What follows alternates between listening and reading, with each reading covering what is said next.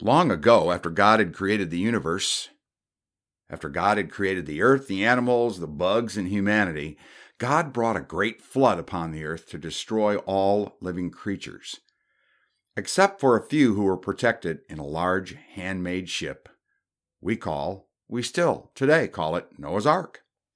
Although God knew where the ark would finally end up, it does make one wonder what it may have been like to be living in a floating cabin destined for nowhere. Even though they were indeed a family, I would bet that they struggled a lot with the close quarters, the savory aromas, you might say. I would bet that they struggled a lot with all of the restrictions. They probably had their days when it was hard to see the end of the storm, like a lot of us, I'm sure. I'm sharing with you a portion of a biblical story that we've looked at, we've studied it, we've heard about it several times. Just a portion today from Genesis chapter 9. And God said, "This is the sign of the covenant I'm making between me and you and every living creature with you, a covenant for all generations to come. I have set my rainbow in the clouds, and it will be the sign of the covenant between me and the earth. Whenever I bring clouds over the earth and the rainbow appears in the clouds, I will remember my covenant between me and you and all living creatures of every kind. Never again will the waters become a flood to destroy all life. Whenever the rainbow appears in the clouds, I will see it and remember the everlasting covenant between God and all living creatures of every kind on the earth." This is the word of God for us, the people of God. Thanks be to God is our response. Well, as we begin the third week of Lent today, allow me to take you briefly back into a story that many of us grew up with, actually. Noah and his fine family and scads of bugs, animals, and probably a huge botanical garden ended up in a humongous floating cabin destined for a location known only to God. And as the ark finally came to its resting place on top of Mount Ararat, simply because the deep waters had finally subsided and the earth appeared once again, God then placed a colorful rainbow in the skies to remind Noah and his family that God, the creator of heaven and earth, would never again destroy humanity with a devastating flood. You know, I often wonder if the whole family saw that single rainbow before it finally dissipated and vanished into the damp atmosphere. You know, I can hear Noah right now yelling down through some hole saying, "Get up here, come on up here, you can't, you're not going to believe what this is. Look at this beautiful rainbow." And I kind of think to myself, was it still there when they finally got up to the top and were standing on the deck with him, looking out into the heavens?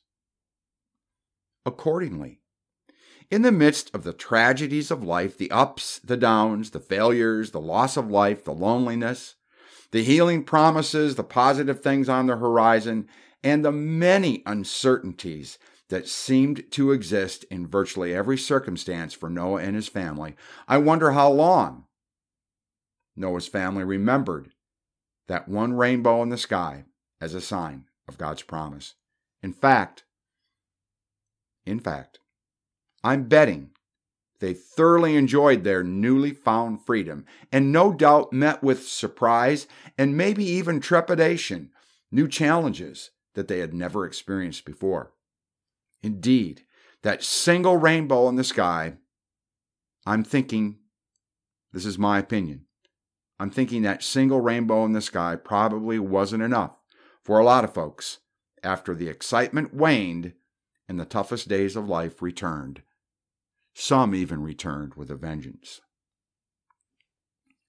You know, we are all acquainted with folks who have said and continue to say, "God's word's good enough for me." But I wonder, are they also saying one rainbow is enough? But is one rainbow really ever enough? Is one promise from God really enough to stick with us during the really tough times? It seems to me that while some of us do pretty well with one rainbow, one glimpse of hope, one glimpse of life and goodness, there are those of us who need multiple reminders of God's promises to heal us, God's promise to comfort us, God's promise to rescue us, and finally, God's promise to make things good and right in the world around us. So what are some of the things in my life and in your life today that we would consider to be a sign, like a rainbow, of something promising, of something so promising that it's a promise from God Himself? Let me share with you a couple of things that just came to mind the other day. Getting COVID vaccines. Wendy and I got our second shots just the other day. In a way, we feel like Superman, but as we think about it, we know much better than that. But it's a sign of promise. How about the birth of a grandbaby? Or the birth of a great-grandbaby? How about just good, solid family news? Receiving a good report from the doctor. Well, we all love to hear good reports from the doctor. Stimulus checks. Hey, now stimulus checks are sweet. How about hearing that our favorite restaurant is coming to town? I heard that Raising Cane's is quite the place. In fact, the lines are so long you can barely get in the driveway. How about this? Everything on my iPad work list for the day is all neatly checked, which means I got it done. And that task is off my desk for the day. Here's a couple more. Having a long trip finally and safely completed. How about this one? Here's a promise for you, an outward sign of a promise, being able to meet again in person. How about this one too, seeing your smiling faces? When you think about it, in fact, I encourage you, if you have time this week, get out a piece of paper and a pen and make a list of those things that you just initially or right away, when you see it, you hear it, you observe it, you just go, wow, that's really promising. That changed my whole attitude. But I wonder, how many rainbows do you need? When things are getting tough, or when apathy has set in, how many promises from God do you need? Is one rainbow enough? How many outward and visible signs of promise do you need in order to feel good about the future? What will it take for you to be filled with new life again, feeling joy and hope and wonder, where only gloom, loss, apathy, or despair, or all the above, once ruled the day? In what way is one rainbow going to be enough for us when the last year of our lives has felt like we've been living in a floating cabin, destined for nowhere? You know, I must admit that I easily lose sight of God's promises and goodness unless I intentionally fill my life with constant God reminders, is what I call them. Indeed, I have moments when I can hold on tightly to one rainbow, and for a while I'm convinced that, hey, God's got this. But I admit, I often allow the noise of the world around me to drown out the still, small, patient voice of God. And I find myself wondering if God left me behind when, of course, I was the one that let go of the lifeline God was holding out to me. Most folks I know, while trying to daily sort through a whole range of emotions, they're on the edge of their seats, waiting, hoping, praying for the day that we, Yuma First, the church, downtown, can gather again in person as a church family again. For now, let me have your attention now. I need your attention for now. Let me say that the day of Yuma First gathering together again in person is coming, and it's very near us, right around Holy Week this year.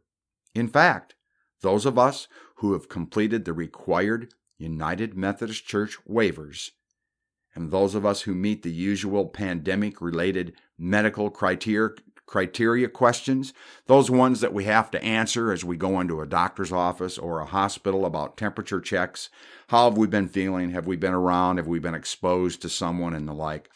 We will be worshiping together in person inside the Yuma First Sanctuary on Palm Sunday this year. Yep, you heard it right.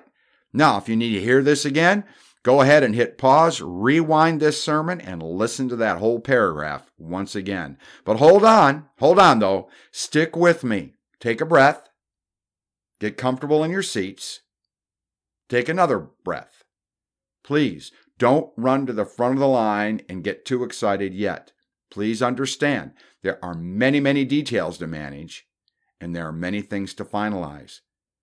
Now, the details of the Palm Sunday Church campus reopening, along with the closely monitored parameters of what it will actually look like on the ground, that way you know what to expect, all of this will be shared with you very soon. In the meantime, that is, if I stand a chance of getting your attention once again today, I invite you, take another deep breath. Relax. Think about your relationship with the God who led us to where we are today. Remember, we are headed into the third week of Lent, and for all intensive purposes, that's kind of the middle of the Lenten journey. To say the least, we've been bogged down with various and numerous distractions. There hasn't been a whole lot of reasons from day to day to be hopeful and really to throw a party or to celebrate in any way. But we're also, I think, in this time, this middle of the Lenten season, when it's easy to waste the soul-searching opportunities that the Lenten season presents to us. Lent calls us each day to fully participate in the journey that brings us closer to the living God within each of us. Lent is a daily, moment-by-moment affair. Lent invites us to keep our chins up, looking for the rainbows that God places within each of our lives. And Lent, I think, gives us the tools once again to be satisfied with the one rainbow God provides. Let me say that again. Lent, I think, gives us the tools to once again be satisfied with the one rainbow God provides. I must admit, I easily lose sight of God's promises and goodness. Indeed, I have my moments when I can hold on tightly to that one rainbow. But you know what? I do find myself, though, letting go of that rope, that lifeline that God continues to hold out to me. So let's decide now. Join me, would you? Let's hold on tight and patiently stay the course, because Easter is coming. Easter is when rainbows appear and light beams from the heavens once again after a time of outrageous storms, dark clouds, loud thunder, and especially if you live in the desert, filthy dust storms. And this year, following 12 months of our lives being totally upended, kind of like floating around in a smelly cabin destined for nowhere, this year will be an Easter for the record books. Finally, let's work together, side by side. This is important, my friends. Let's decide now to work together side by side as we adopt a spirit of full cooperation and decide today that one rainbow will be enough. I share with you from this African American spiritual, Fix Me, Jesus. Oh yes, fix me, Jesus, fix me. Fix me so that I can walk on a little while longer. Fix me so that I can pray on just a little bit harder. Fix me so that I can sing on just a little bit louder. Fix me so that I can go on despite the pain, the fear, the doubt, and yes, the anger. I ask not that you take this cross from me, only that you give me the strength to continue carrying it onward till my dying day. Oh, fix me, Jesus. Oh, yes, fix me. Fix me, Jesus. Amen.